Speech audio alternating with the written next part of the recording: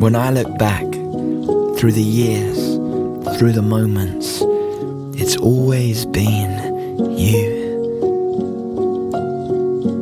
From the beginning, when I was a bud nestled deep in your earth, a dream nestled deep in your dark, when you woke me to life, into precious beating, and with every beat, it's always been you.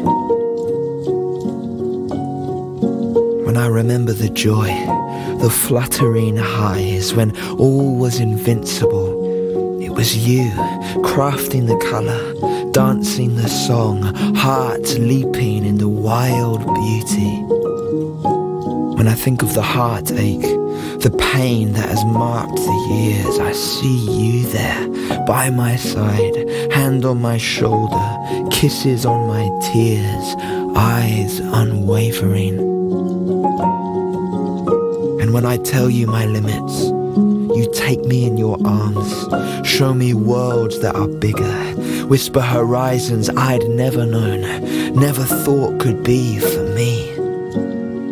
You have been my teacher when I've needed lessons, my daddy when I've needed strong arms, father when I've lost my way, mother touch when I'm at my end, lover's passions at the cry of my heart, my Lord in the darkness, my God in the awe, and my friend, faithful one, forever by my side. When I look back through the years, through the moments, it's always been you. And my soul is a cascade, a water pipe bursting praises, a wellspring of gratitude for all you've done for me, for the splendor you are. I am celebrating you, I am singing your worth, and I cannot help but rise abandoned, a fountain of thank yous, raising high your beautiful name.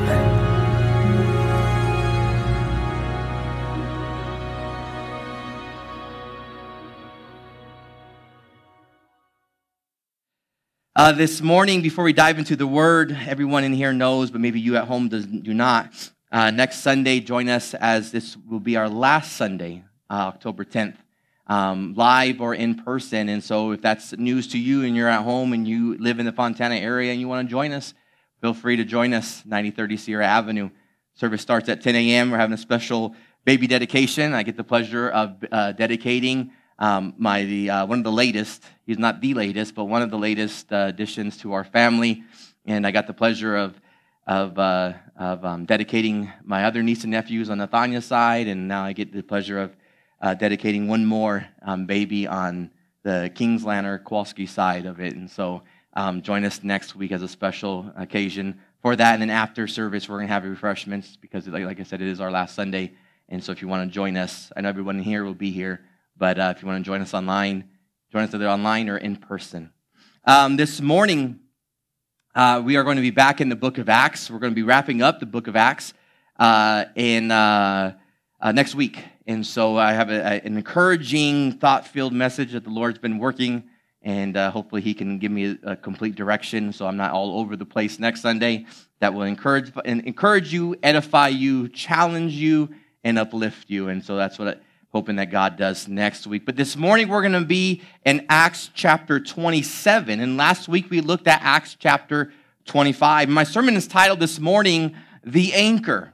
The Anchor. And last week, we looked at God's provision. You know, we all know God provides. Amen? On His timing, God does provide. You know, I'm living proof. You know, sometimes we want God's timing. I always tell people all the time, they're like, man, you know, how old is your son? Because he looks like he's so much older. And I'm like, he's 13. Don't, you know, blow his head up even more than what it already is. He's 13 years old. And of course, they look at my daughter and they're like, well, how old is she? Like 8? And I'm like, no, she's a big girl. She's 5. And I'm like, 8 years apart? Yes, 8 years apart. And wow. And then, of course, I have to tell them that's not my planning, because my planning was like 13 and 11, or actually probably like right now, like 18 and 16 kind of deal, because me and Nathaniel have been married for 20 years, and, well, not quite. Oh, yeah, 18, all right, 18, like 16 and 14, right? And, you know, closer to getting out of the house, but, you know, it's one of those things, and God's timing is perfect, amen? And, you know, I always tell people it's not because we planned it out that way, it's because God had something else in plan for us. So it's all in His timing. And we learned last week that the Jews were trying to get Governor Festus to send back Paul, and they wanted him to send him back to Jerusalem, not to say, hey, we want to try Paul in Jerusalem and give him a fair trial. It wasn't about that. It was, hey, send Paul to Jerusalem because we can kill him on the way, right? They didn't want to have Paul a fair trial. They wanted to kill him, and we see that again in Acts chapter 25. And we see that Paul spoke up against going to Jerusalem. And Paul says that if he's done something wrong, then you know what? I'll face death. He said, I'm okay with that. I'm okay with dying if that's what I'm found guilty of. But he says, I'm innocent, right? I'm totally innocent. And he refused to go to Jerusalem. And instead, he says, I want to appeal to Caesar, right? It's like us saying, we want to go to a judge, and now we want to go from circuit judge to the Supreme Court. You know, I want the top ruler to come and hear my case. And so he appeals to Caesar. And Festus says, okay, fine. Caesar you want, Caesar you shall get. And by Paul being sent to Caesar, we see that that's the fulfillment of the word of God. It was a fulfillment of what Jesus told him, because Jesus said, when he visited him, he said, hey, you're going to be my witness in Rome, just as you were my witness in Jerusalem. So we see it's a fulfillment of the word of God. And in chapter 26 through 27, we see that Paul now makes his case to Agrippa. And Agrippa finds no fault. In fact, in the end of chapter 26, Agrippa tells him he's innocent. He says, if it wasn't you mouthing off and saying you want to go to Caesar, you could have been free. But because you said you want to go to Caesar, you're not going to be a free man, because now it's in Caesar's hands. It's no longer in my hands. So I'm going to push you over to Caesar, which is kind of, when you think about it, why in the world would Agrippa get involved with it when they were going to send him to Caesar anyways, right? He says, I think you're innocent, but because you wanted to go to Caesar, you're going to be sent. It's almost like a punishment. They were trying to punish Paul. But we have to remember that Paul was put on a ship, right? And we'll see that this morning. That Paul was put on a ship. He was sent to Rome. And he was sent to Rome, remember, because of what? Jesus' words. He said, you're going to be my witness in Rome as you were in Jerusalem. And so we see that he was sent to Rome, and Agrippa can say, Caesar it is, you know, because you appeal to Caesar, Caesar you shall go. No, it's because he needed to end up in Rome, because that was the will of God for his life. This wasn't Paul's will. This was God's will for Paul's life. And in doing God's will on the journey to Rome, doing God's will. See, sometimes we think God's will is easy. We've touched on this several weeks. Sometimes we think God's will is easy.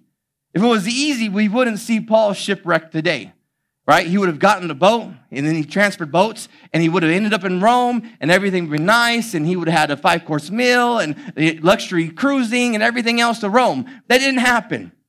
He was a prisoner that we see that's going to end up being shipwrecked, and it's all in God's will when you think about that. The ship encounters a strong storm, and everyone's attention in the ship was put on the storm. They were concerned about the ship's condition. They started throwing things overboard. They started reinforcing their ship. But where was Paul's attention when all this was going on? Let me tell you, his attention was on the anchor, right? It was on the anchor. We know what an anchor is. You know, it's interesting how things work. I was at praise and worship practice last night, and JR in Austin, they drive for a boat company, and all of a sudden we just start talking about anchors, right? And I'm like, you know, I'm preaching on anchors tomorrow, and JR was talking about how he loves to pull the 3, 4, 5, 6, 700, 800-pound anchors off his truck all by itself, and how he has a scientific thing of how to get the heavy anchors off, where they can't even supposed to lift more than 75 pounds, but you're talking about several hundred pounds here of an anchor, right? And that can give us a real good understanding of the anchor, right? The anchor is heavy, it's secure. We know what the anchor is. It's to secure a boat or a ship, and it prevents it from what? Drifting. It prevents it from the winds or the currents of the sea or the ocean, from the boat vessel drifting. The ship Paul was on, we see had 4 anchors. Turn your Bibles with me. We'll jump ahead and then we'll go back. Acts 27, verse 27 to 29 says, about midnight on the 14th night of the storm, as we were being driven across the sea of Adria, the sailors sensed land was near. What did they sense? Land was near, right? Land was near. They dropped a weight line and found that the water was 120 feet deep. But a little later, they measured again, found it was only 90 feet deep. So where were they going? Closer to shore, right? At this rate, they were afraid. What were they? Afraid that we would soon, the word we is there because who's on this? It's Luke and Paul, right? We would soon be driven against the rocks along the shore. So they threw out 4 anchors from the back of the ship and prayed for daylights. They prayed for daylights. So the 14th night of the storm, 2 weeks in a storm, when you think about it, right? 2 weeks on a boat in the middle of the storm. Not with 2021 technology either, right? They were hoping for some good wind, not bad wind, some good wind. And we see that they're getting closer to land, but it was night and they couldn't tell how close they were, and they were afraid of doing what? Running ashore. They were afraid of a shipwreck, right? They were afraid of not knowing exactly how close they were, and so what they did was they took their 4 anchors, they tossed it overboard to stay stationary. And then they prayed for daylight. Not for safety, for daylight.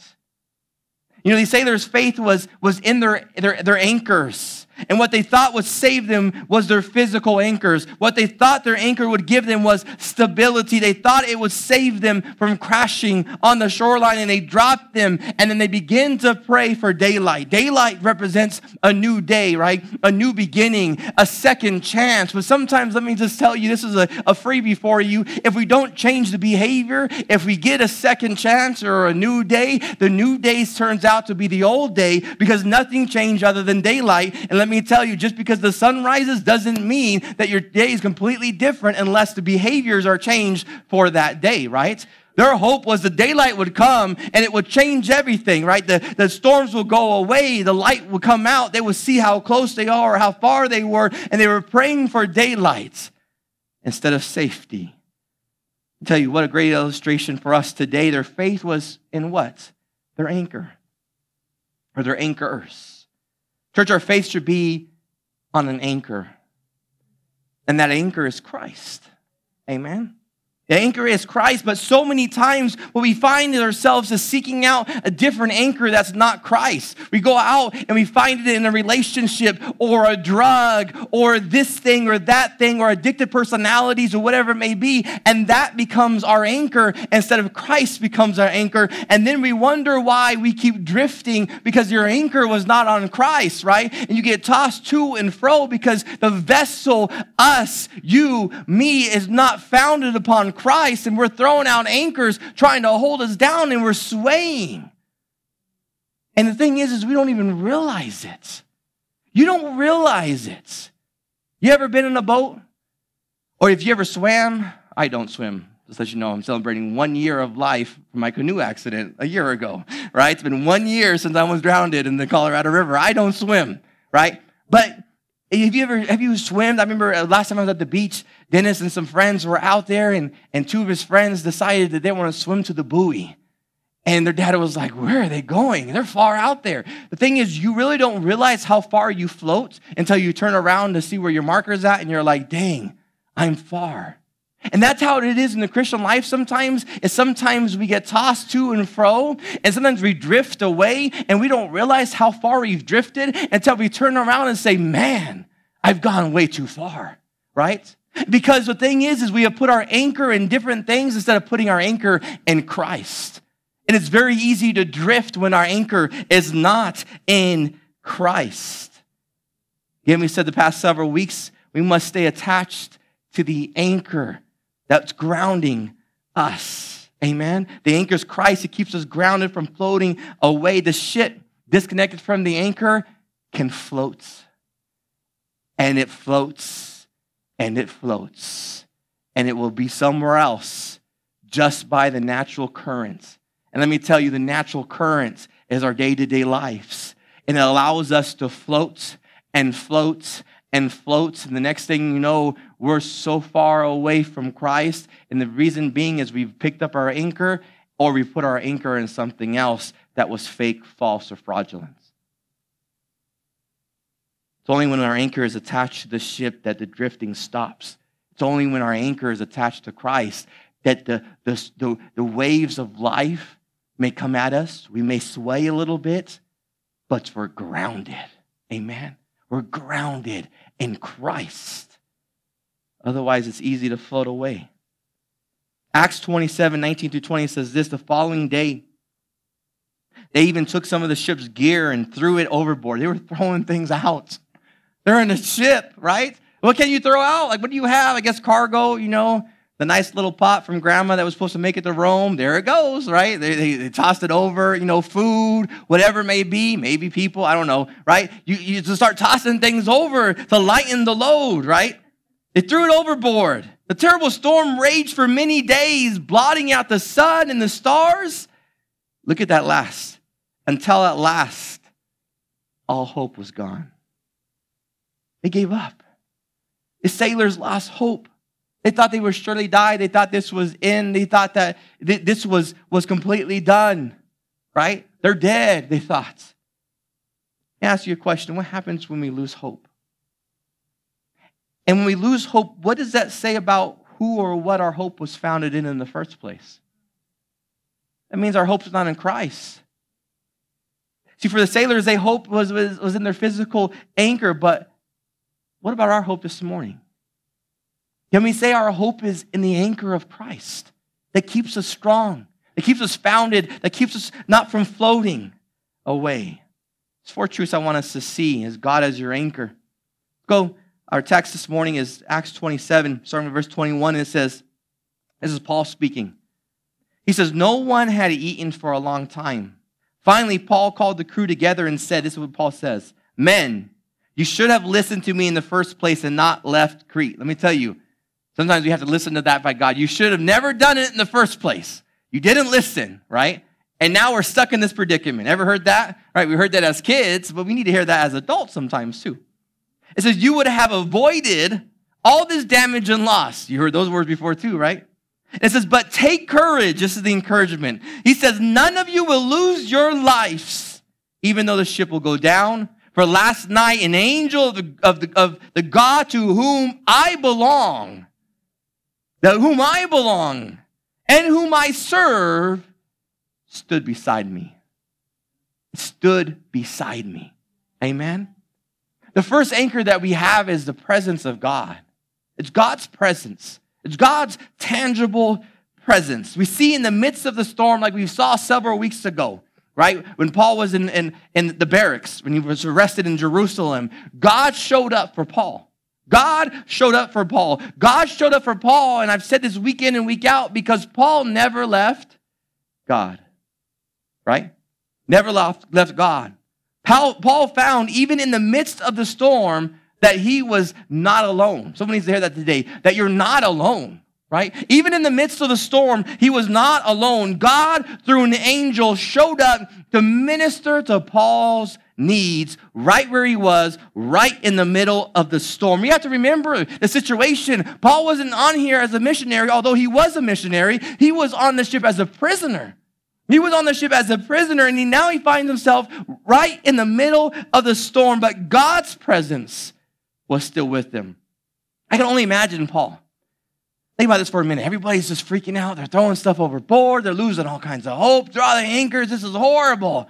And Paul's just probably sitting back like, I told you, right? I told you. And there's probably people watching. Remember people watch? People can be strange sometimes. Just sit back and just watch people, right? Now, I look at myself, and I'll admit here for a minute, I may not say something nice, or I'm like, God, please forgive me. And Lord, that's a child of yours. And you know what? I'm going to pray for them right now, kind of thing. And God really corrects me pretty fast about it. He's like, shut up, Dennis, come on, right? You're a child of God just like they're a child of God. Come on, take care of my creation, right? And I'm like, Lord, okay, I'll just stop before I get myself in trouble. But we see here that Paul kind of people watches. And then verse 21 says, finally, Paul gets everyone together. Finally. Knowing Paul, let me tell you, he had the answer the entire time, right? The answer the entire time. Knowing Paul, he prayed. Knowing Paul, he worshiped in the storm, right? Verse 21 says that they didn't eat for a long time. So you know what Paul says, whatever you call as dieting or not eating or refusing to eat, I call that's fasting, right? He said, I'm fasting. We may call it a hunger strike, but I'm fasting because my God's going to show up. I know my God's going to show up. So because of the life that Paul demonstrated over the last 26 chapters, right? Well, not all of it's Paul in Acts, but most of it is, what we see here is God showed up for Paul. And the thing is Paul knew he would. Paul knew he would. When everyone else was freaking out, Paul knew that God was going to show up. And let me tell you, Paul heard from God through an angel, right? He heard from God. It was after the crew exhausted all the resources that Paul finally speaks up and says, excuse me, can I say something? Finally, he says, okay, listen to me now, right? All resources are gone, and sometimes we have to get to the point where all resources are gone for us to say, yes, God. Paul says, finally, I'll get the people together and tell them exactly what God told me. I tell you, this should encourage us, church. Regardless of the storm that you are facing or that you will face, you will never face it on your own. Ever face it on your own. The sailors faced the storm on their own because they didn't have a relationship with God. But if you have a relationship with God, you are never alone in whatever storm you may face, whatever trial you may go through. Let me tell you, you are not alone because God is walking it with you because the word is good, as long as we remain in Him, He remains in us. Amen? Tell you, without God, you're on your own. But with God, let me tell you, every valley, every mountain, every storm, God's presence is still with you. As long as you remain in Him, He remains in you. Regardless of how you feel, you're not alone. Amen? You're never alone. That's the first anchor, to realize that God is near, right? The angels are protecting His beloved. And sometimes we can't feel it and we can't see it, but let me tell you, God is real. And what sometimes we view as not protecting, God is protecting.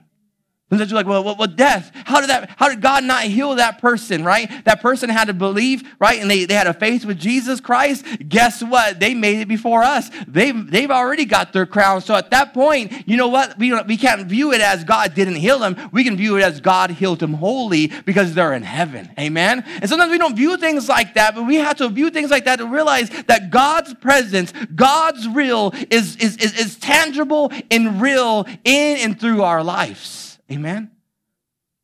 Second anchor we see, verse 24 and 25 says, and he said, don't be afraid, Paul. This is what the angel of the Lord says to Paul. Don't be afraid, Paul, for you will surely stand trial before Caesar. What's more, God in His goodness, how many know God is good, right? Has granted safety to everyone sailing with you, so take courage. This is Paul's words. For I believe God, it will be just as He said. Second one I want you to see, second anchor is God's promise. As Paul weathered the storm, God came to him and He didn't give him a new promise. This is not a new promise for Paul. This was a promise back in Acts 23, verse 11, right? This started back in Acts 23. Let me tell you, and if God promises, He will fulfill. Amen? The promise that God gave Paul was he would end up where? Rome. Right? He didn't say it was a possibility. He said it must happen. Acts 23:11 says, be encouraged. Paul, just as this is, remember the red letter, Jesus talking to Paul, right? Paul, just as you have been a witness to me here in Jerusalem, you must preach the good news in Rome as well. It wasn't an option. It's a must, right? It's a demand. It's a promise. It's going to happen one way or another, regardless of how it happens. It's going to happen. It's a promise. It's real. Amen? Paul had to get to Rome. And now God tells him, use the word surely. I don't like it's a funky name. Surely, right? Surely you're going to go to Rome. The angel of the Lord comes to him on the boat in the middle of the storm to reconfirm the promise. Hey, Paul, I haven't forgot about you. You're still going to Rome, right? Hey, Paul, you're going to live the storm. Hey, Paul, what looks like it's going to be the end for you, guess what? It's not the end. Amen? I have a promise that I want to fulfill. And God says, hey, listen, it's not just, I'm reconfirming my promise in you, but I'm also giving a promise to the rest of the ship. If they listen to you, and they did listen to him. If they listen to you, you're going to save everybody. They tried to go another way, and Paul said, hey, we want to touch on this today, but Paul says, hey, listen, you go on those lifeboats, you're dead. Cut the anchors. Cut the anchors. They listened to Paul, and they survived. The promise was that nobody on board would perish, that everyone would be granted safety. Let me tell you, for Paul, just having a word from God was enough to anchor him. It was enough to say, okay, God, I'm going to stand. I'm going to stay. He didn't need any more evidence. Paul didn't say, well, let me do this or do that or wishy-washy. Paul knew that if God said so, guess what? God's going to do it. Amen? Why? Because God is good at his word. You know, there's a song by Maverick City called Man of His Word. And as I was preparing this week, I'm like, what's that song's name? I had to Google the song, and I listened to it. And I'm like, oh yeah, Man of His Word. I kid you not, as I was preparing for this message this week, as I was on this particular subject, at this particular spot, that song came up with my Pandora playlist. And subconsciously, I'm listening to the music as I'm typing and researching and different things. And it popped in me, this is the song exactly that God pointed me to. And part of the song says, if you said it, we believe it. If you said it, we believe it, right? Because God is a man of his word.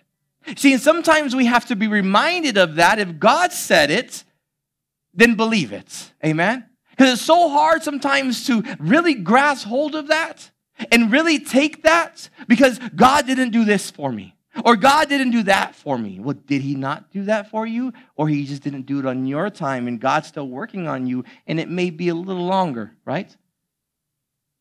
Or God didn't answer the way you wanted to be answered, right?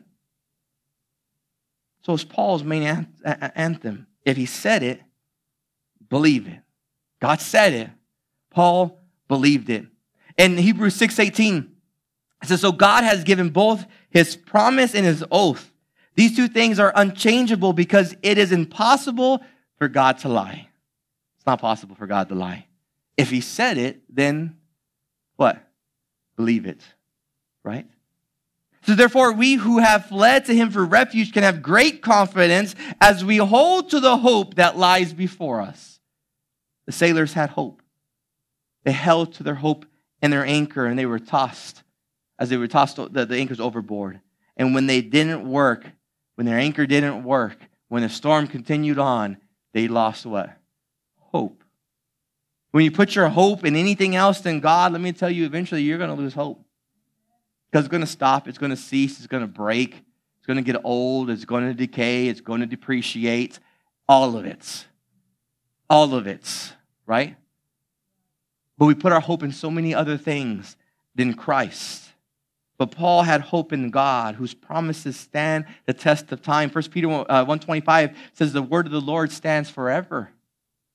Forever. Amen? Meaning when all else goes bad, his promise is what? They remain forever. In the storms, his promise is what? They stand and they remain forever. In troubled times, during a pandemic, through a crisis, through a hardship, sometimes we have to be reminded of this, but his promises stand for what? Forever. Amen. The word of God stands forever. And because the word of the Lord stands forever, we can stand strong and never waver. We waver. It's hard. But the thing is we can stand strong and not waver. Look at what Paul writes about Abraham in Romans 4, verse 20, 21. He says, Abraham never wavered in believing God's promise. Because in fact, his faith grew stronger, and in this he brought glory to God. He was fully convinced that God is able to do whatever he promises. The Bible says, Abraham and Sarah were as good as dead, the Bible says, right? They were old, right? They weren't having babies, okay? But God, amen, right? God shows up.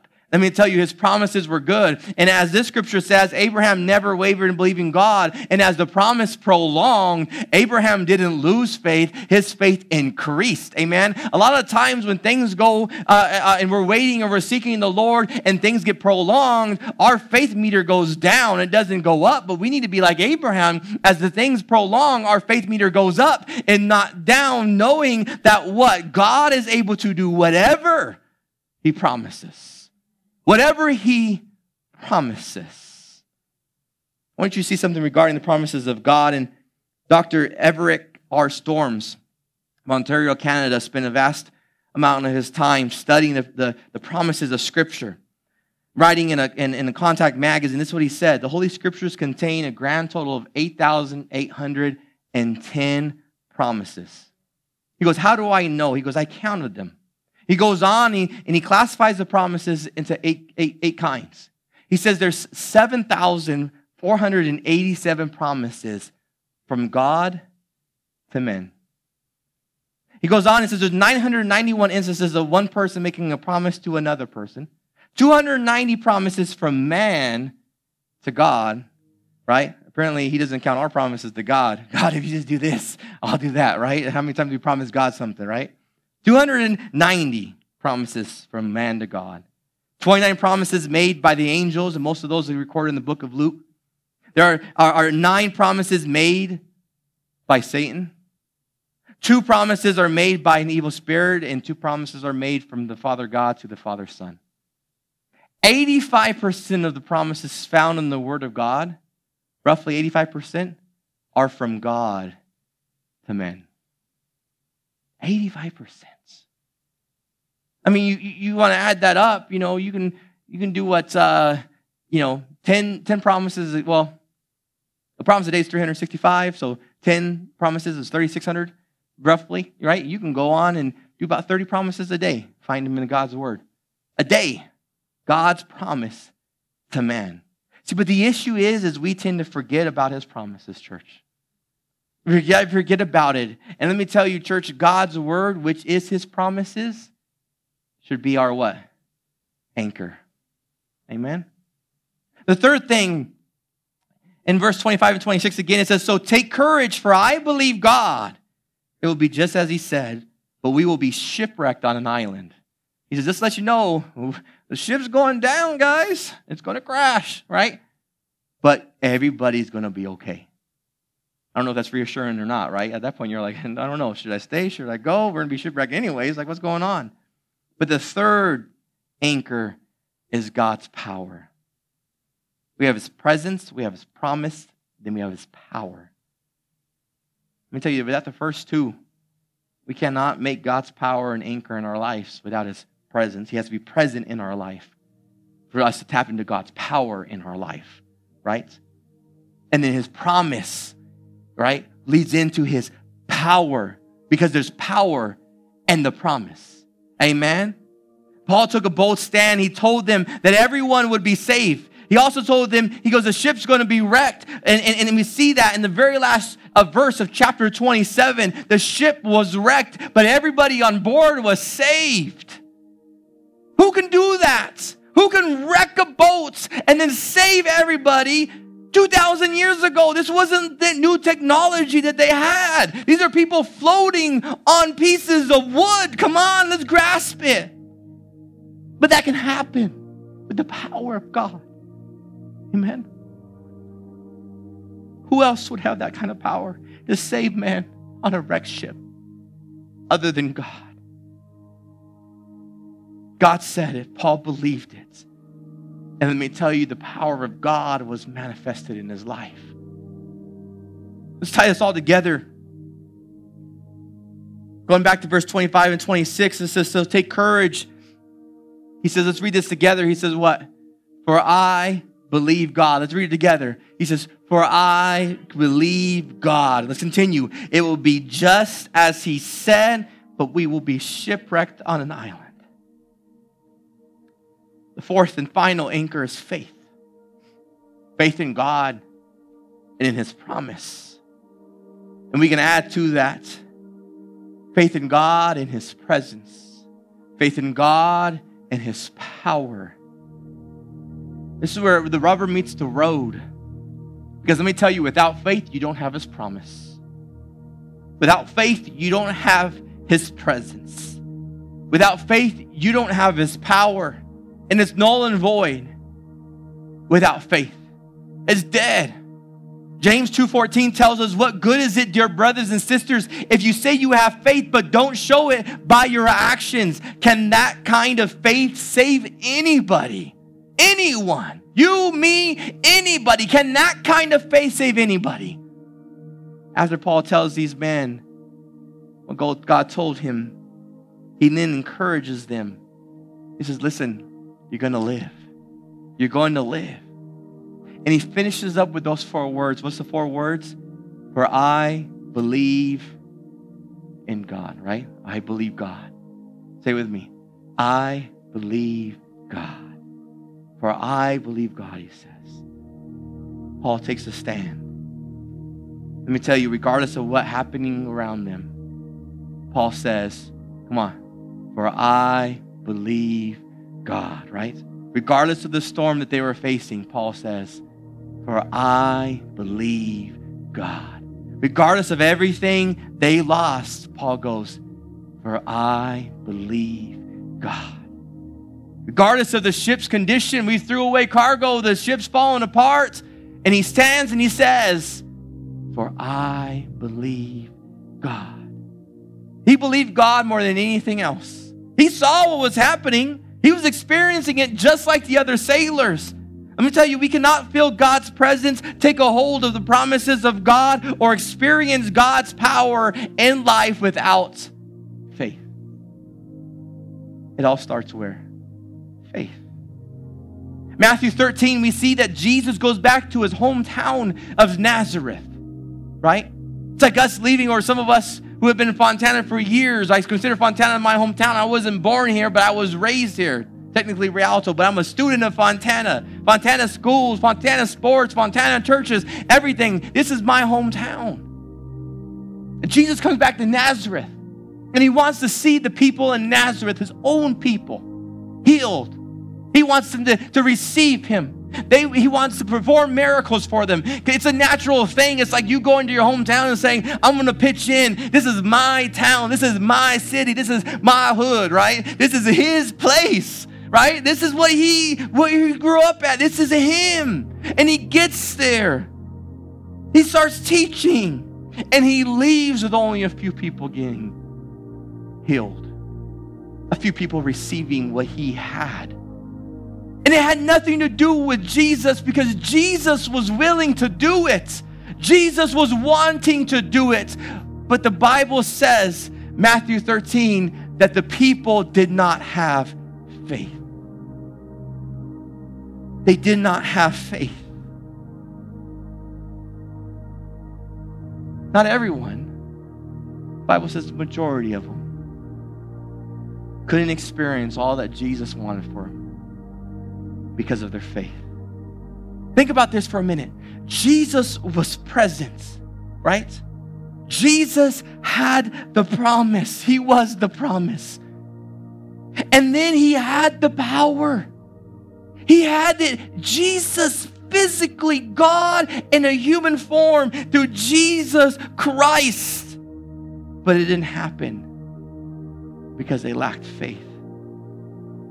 You know, I think about Paul and all that he's experienced. And I say, I want a relationship like Paul. I don't want to experience what Paul went through, right? Don't beat me. Please don't imprison me. Don't shipwreck me, right? You know, please don't shipwreck me. I'm dead, all right? I'm dead. But the experience, the relationship Paul had with Christ, a transforming relationship from a man who persecuted Christians to a man that we revere, who wrote majority of the New Testament. Right? I want what Paul saw and experienced. The question needs to be asked, what's the difference between me and Paul? What's the difference between us and Paul? And as I was contemplating on it this week, you know what the difference is? It's our confidence and faith in Christ. That's what it is. Because Paul says it all in verse 25. He says those 4 words. For I believe God. The ship was going down. He says, that's fine. Because my God, who I belong to, who I worship, who I have a relationship with, says everything's going to be fine. So all you people are perfect sailors. I'm not. I'm a prisoner. But I believe God. Amen. I tell you, Paul knew that God was still there. That God was still watching. That God was still leading. That God was still protecting. And God was still being God. Something that's very easy for us to forget about. All of these things going on politically, coronavirus, internationally, everything else we can look at and we can point at all these signs. But the only sign that we need to be pointing at is God is still God. For I believe God. Amen? For us to experience what Paul experienced, we need to have the confidence and faith of a Paul. Because otherwise, we're not going to experience his presence, his promise, and his power unless we have the faith to do so. Amen? Let me tell you, church, living in these days, which I'm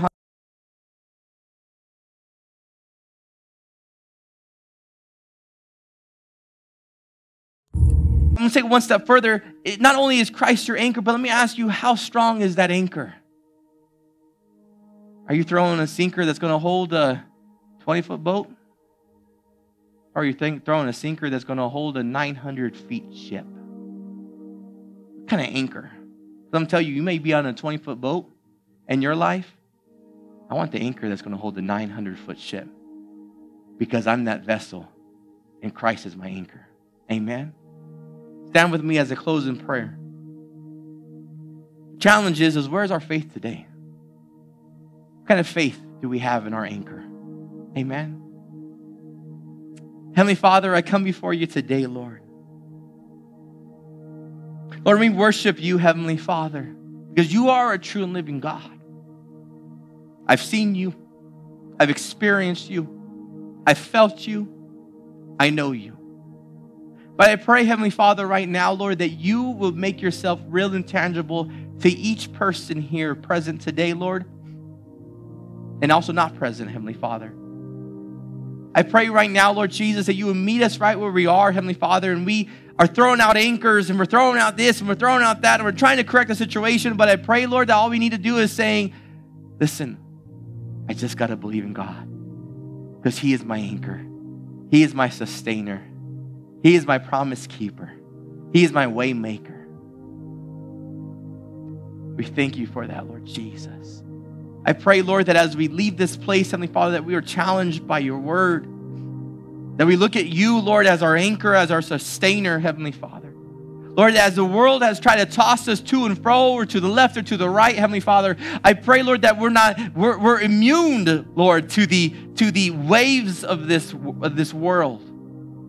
That we can stay pat right where you want us to be. Allow us to find that, Lord. I thank you for that, Lord. I pray, Lord, as we leave this place today, Lord, as we don't know what next hour brings. We don't know what next week brings. But I pray, Heavenly Father, right now, Lord, that we look upon you as our anchor. We thank you for that, Lord. Because all glory and honor go to you. In Jesus' name we pray. What does the church say? Amen. 4 words. For what? For I believe God. Amen. God bless you, church. You need prayer? Come on up. If not, God bless you. We will see you next week.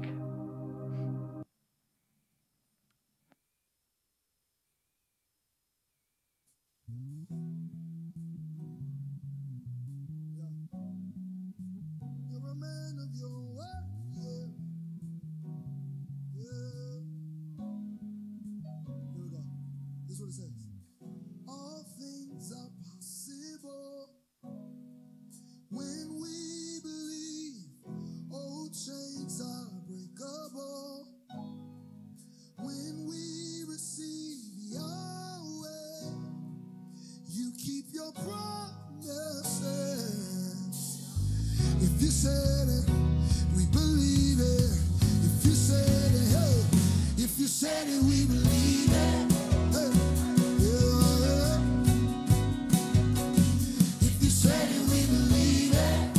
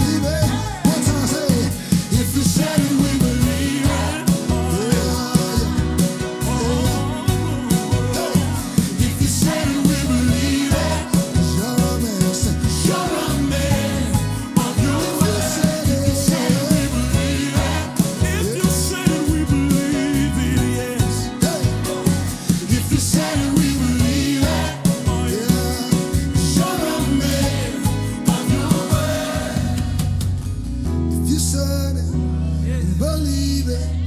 If you said it,